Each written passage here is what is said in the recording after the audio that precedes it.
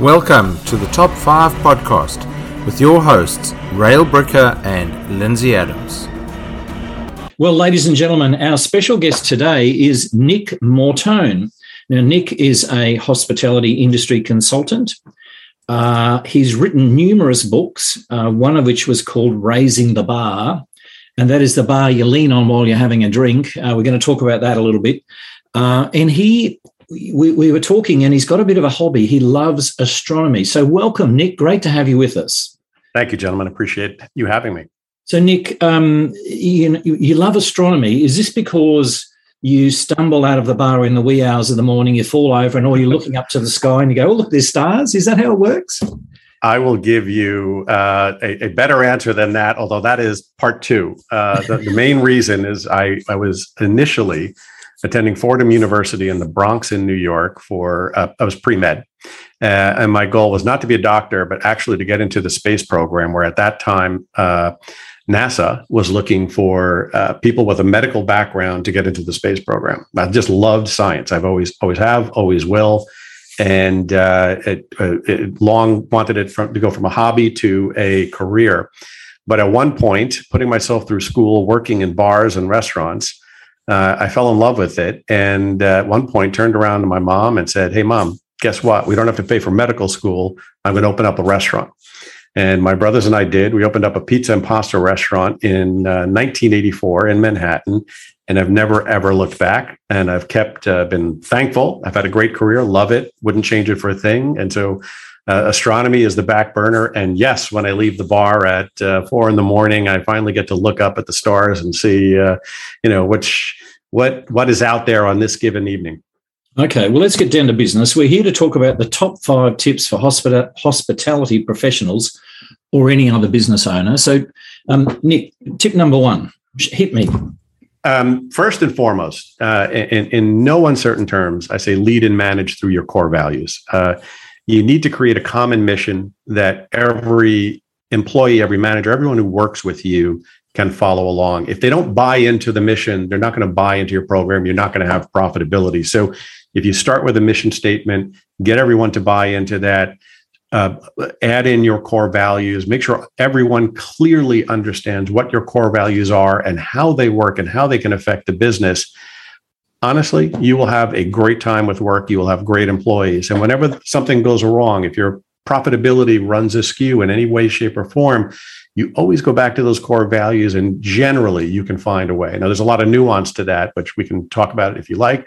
But I think number 1, lead and manage through your core values. Start with a mission statement, advance to core values, and make sure everyone is on board at all times.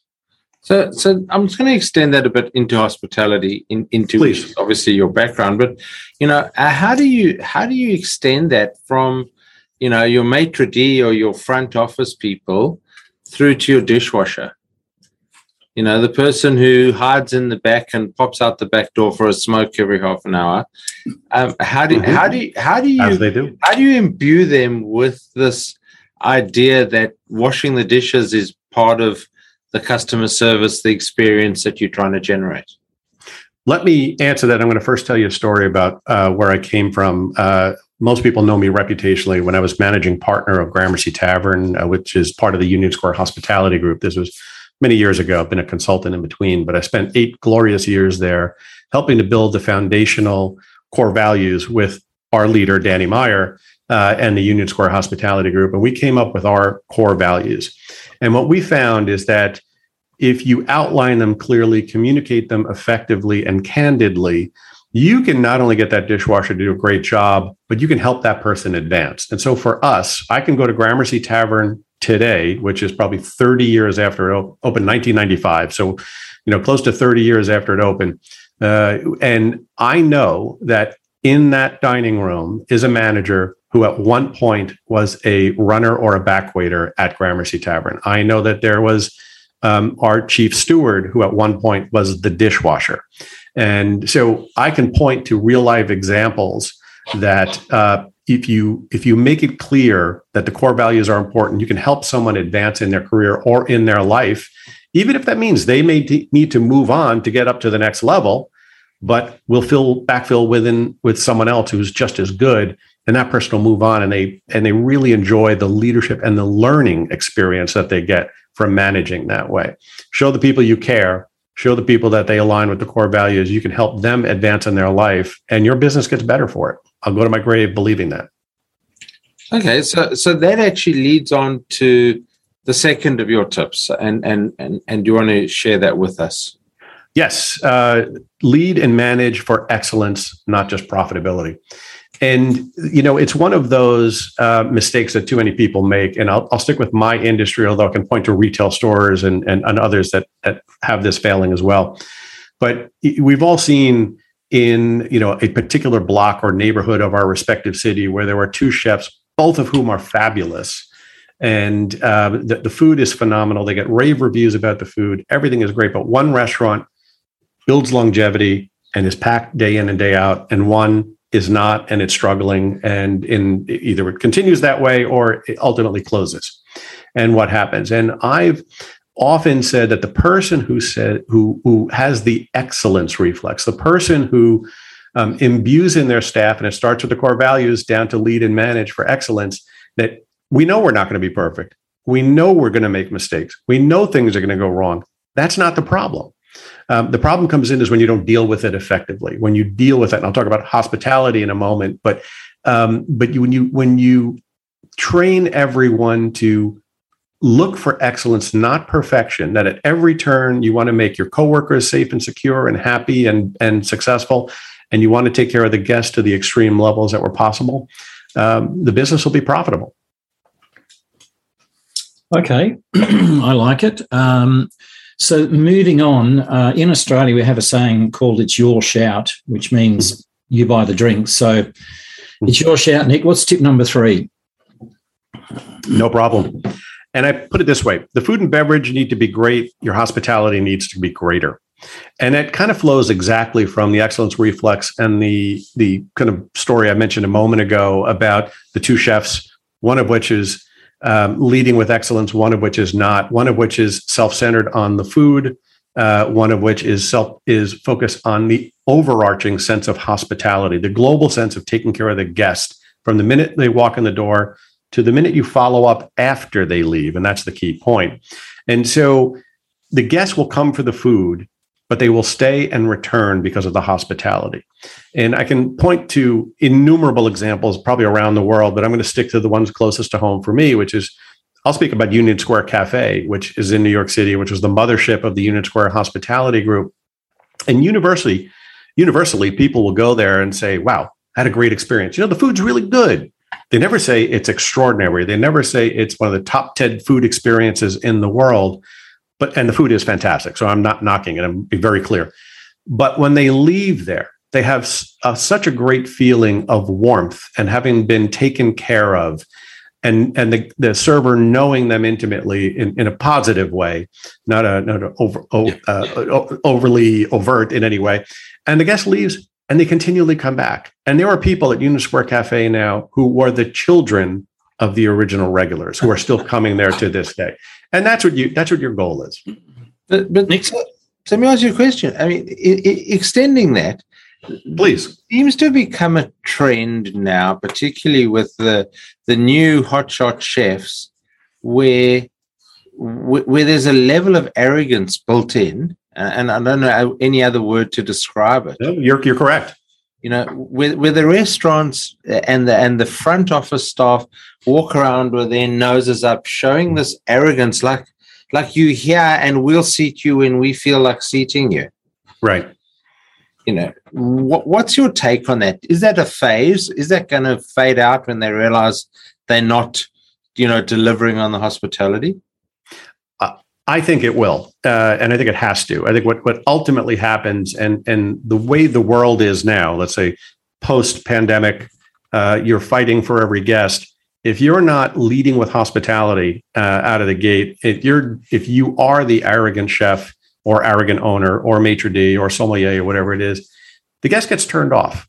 They can spend their money elsewhere. Everyone has limited time to get out. They have limited resources to get out. But there's a lot of restaurants out there. There's a lot of bars. There's a lot of hotels. There's a lot of experiences that they can have. So I think that person who's leading with arrogance, or who comes across in the arrogant way that, you're here for me, I'm me, the chef, as opposed to I'm here for you, we're going to provide you with this great experience. Those are the ones that ultimately close far too sooner than they like, or they're not hitting the economics that they want. They're not as profitable as they want. And that's frankly how I've built my career, being able to turn around those businesses where people come to me because they need help when they're not hitting their margins, when they're not getting things in order the right way. But it all comes down to hospitality first and above all. So, Nick, can I just circle back to the, you said people may come for the food, but they return because of the service. Now, your country and our country are different in one simple way. In the US, waiters get tips. In our country, they don't. Tipping is not part of our culture. Right. The best tip you'll get in an Australian restaurant is be good to your mother. And I'm exaggerating. Some people do tip. And of course, for exceptional service, of course, we give a little extra. But it's not the norm. So do you think that the service thing is driven by money? And would this same theory work in Australia as well as it would in the US? I think it does work as well anywhere. I think it works across the board. I think if you look at great restaurants, let's say France as a common example, because I know it better. There are innumerable restaurants there where the servers are professionals, right? They don't get gratuities, or they get very nominal, as you've just outlined, but yet the service is extraordinary. And even there, a restaurant with poor service, with the arrogance of the sommelier, the manager, the owner, whoever it is, they're just not as profitable as they want to be, and they eventually turn over and someone else takes it on. But there are iconic restaurants like Taillevent in France, if you will, and others that the service is just phenomenal. And decade after decade, they're still in existence. The same thing is happening in New York when you look at Restaurant Danielle or my old homestead, Gramercy Tavern, and I can pick a number of restaurants coming on. The tip is a whole can of worms that, in my humble opinion, at some point it will go away in the U.S. It's heading in that direction when the metrics of the tip pool, the minimum wage is going to keep going up, and it becomes not effective to take a tip tax credit. So people are just going to say, hey, there's no tipping, and leave it at that. And you'll get a change. Technology is also going to change that here in the US when things become now, you don't need menus, right? You can do everything on your phone. You can scan a QR code. The menu pops up. You can order from your phone in the quick service restaurants, maybe not the fine dining restaurants. There's a sea change coming. And I think the people who are interested in getting on board and working through that and still finding an effective way of managing the guest experience for excellence and hospitality, they're going to be the winners. So I do think it's applicable, whether it's in a tipped environment or non-tipped environment. Okay. So let's move on to your fourth tip about, how you use your fire. Do you want to explain that? Because I read that sentence a few times and I went, this needs an explanation. So it goes back to leadership, but on a more tactical measure than leading with your core values or leading for excellence as opposed to profitability, right? So if I can, I will get to the tips, but if I look at what's happened in my industry specifically, but you look at through other industries like the movie industry where #MeToo, and again, the arrogant chef, the arrogant owner, the arrogant music industry executive, the arrogant producer of a movie, the core values weren't there. And in no uncertain terms, they were using their fire to burn people, right? So every leader has a natural way of leading. I'm equating that with what is your fire, right? So you have a number of ways that you can use the internal fire, right? You can have fire in the belly. We've heard that term before, and that's to be a motivator, right? How do you motivate your staff? And again, that could be a whole podcast on its own, and we can talk about that later. But the second one for me is fire as in a light illuminating the path for the employees. And that's a big one for me because true leaders illuminate the way and let the managers then take over and put it effectively on the right path. And so I, as a leader, want to teach and train and show my staff how they operate. So using your fire is the most effective way, but use it the right way. Now, you could also burn someone, and sometimes you have to. Sometimes discipline is required. So which fire are you using? but it can go to the extreme. So in the hashtag Me Too movement in our industry, it went to the extreme. People didn't like you. You didn't tip. You got the worst station in the house. You didn't make the great tips. You didn't get the best schedule. So you didn't make the most money. So you would burn people, but it was in a disrespectful way. But sometimes you have to do it in an appropriate way. You have to discipline people, and that's good leadership as well. I also think of it, fire, in the sense of a heating system, right? You can I have a gas burning fireplace. Heater to warm my house. You want to warm people up. So in the same of, I want to show you I care. When we say this person has a lot of warmth, they're showing you they care. Their internal fire is showing that they have empathy for you, that they care about you, that they want you to succeed. And that's a unique way of doing it as well. And then there's also the campfire. And it's one of my favorite analogies is, again, from my personal experience, I use the campfire metaphor to say, okay, we're coming together. When you sit around the campfire and you can be toasting marshmallows, you can be drinking whiskey, you can be drinking hot cocoa, it doesn't matter, but you're around the campfire, you're all together, you're having fun, you're enjoying each other, and you're warming, and you're showing people that a bonding experience, and you're building the team in a different way that's unique to any other business out there. So there's just different ways to do it, up to and including being a magician, right? You can set off fireworks. And so you can have some fun around there. So there's different ways that we lead. I'm equating that leadership, that tactical day-to-day leadership, with what fire are you using at this moment? I love it. As an old Boy Scout, I mean, I really, the campfire kind of thing resonates with me, of course. And it would be sipping whiskey, not hot cocoa. As would I.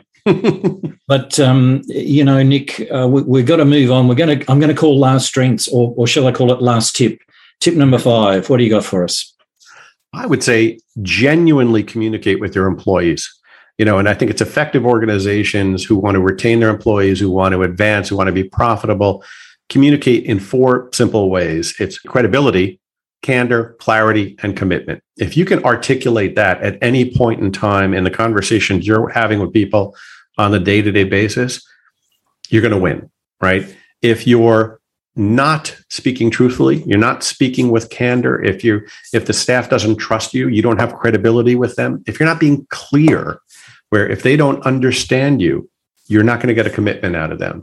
But you have to show all those things, in which case I'm committed to you by virtue of how I'm communicating with you. You're going to get that commitment back. They're going to communicate back with you in the right way. That's fantastic, Nick. Thank you very much. Just to run through those top 5 quickly, that is to lead and manage through core values to create a common mission, to lead and manage for excellence, not just profitability. Yep. The food and beverage may be great, but your hospitality needs to be greater. How you use your fire determines how you lead in the moment. And the last one, genuinely communicate with your employees in 4 specific ways. So thank you very much. My pleasure. Thank you. So, Nick, should our listeners want to get in touch with you, maybe purchase one of your books, and I believe you're writing a new book, Life Behind Bars. I love this, 40 years of lessons and learnings.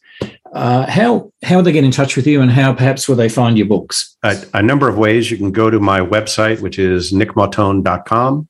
You can find me there. You can email me through there. You can go to my LinkedIn, which I'm open networker on LinkedIn. My email is there. Contact information is there. That would be the 2 simplest ways. Thank you very much, Nick. Thank you, gentlemen. My co-host, Lindsay Adams. This is Rail Bricker signing off for another edition of the Top Wonderful. 5 Thank podcast.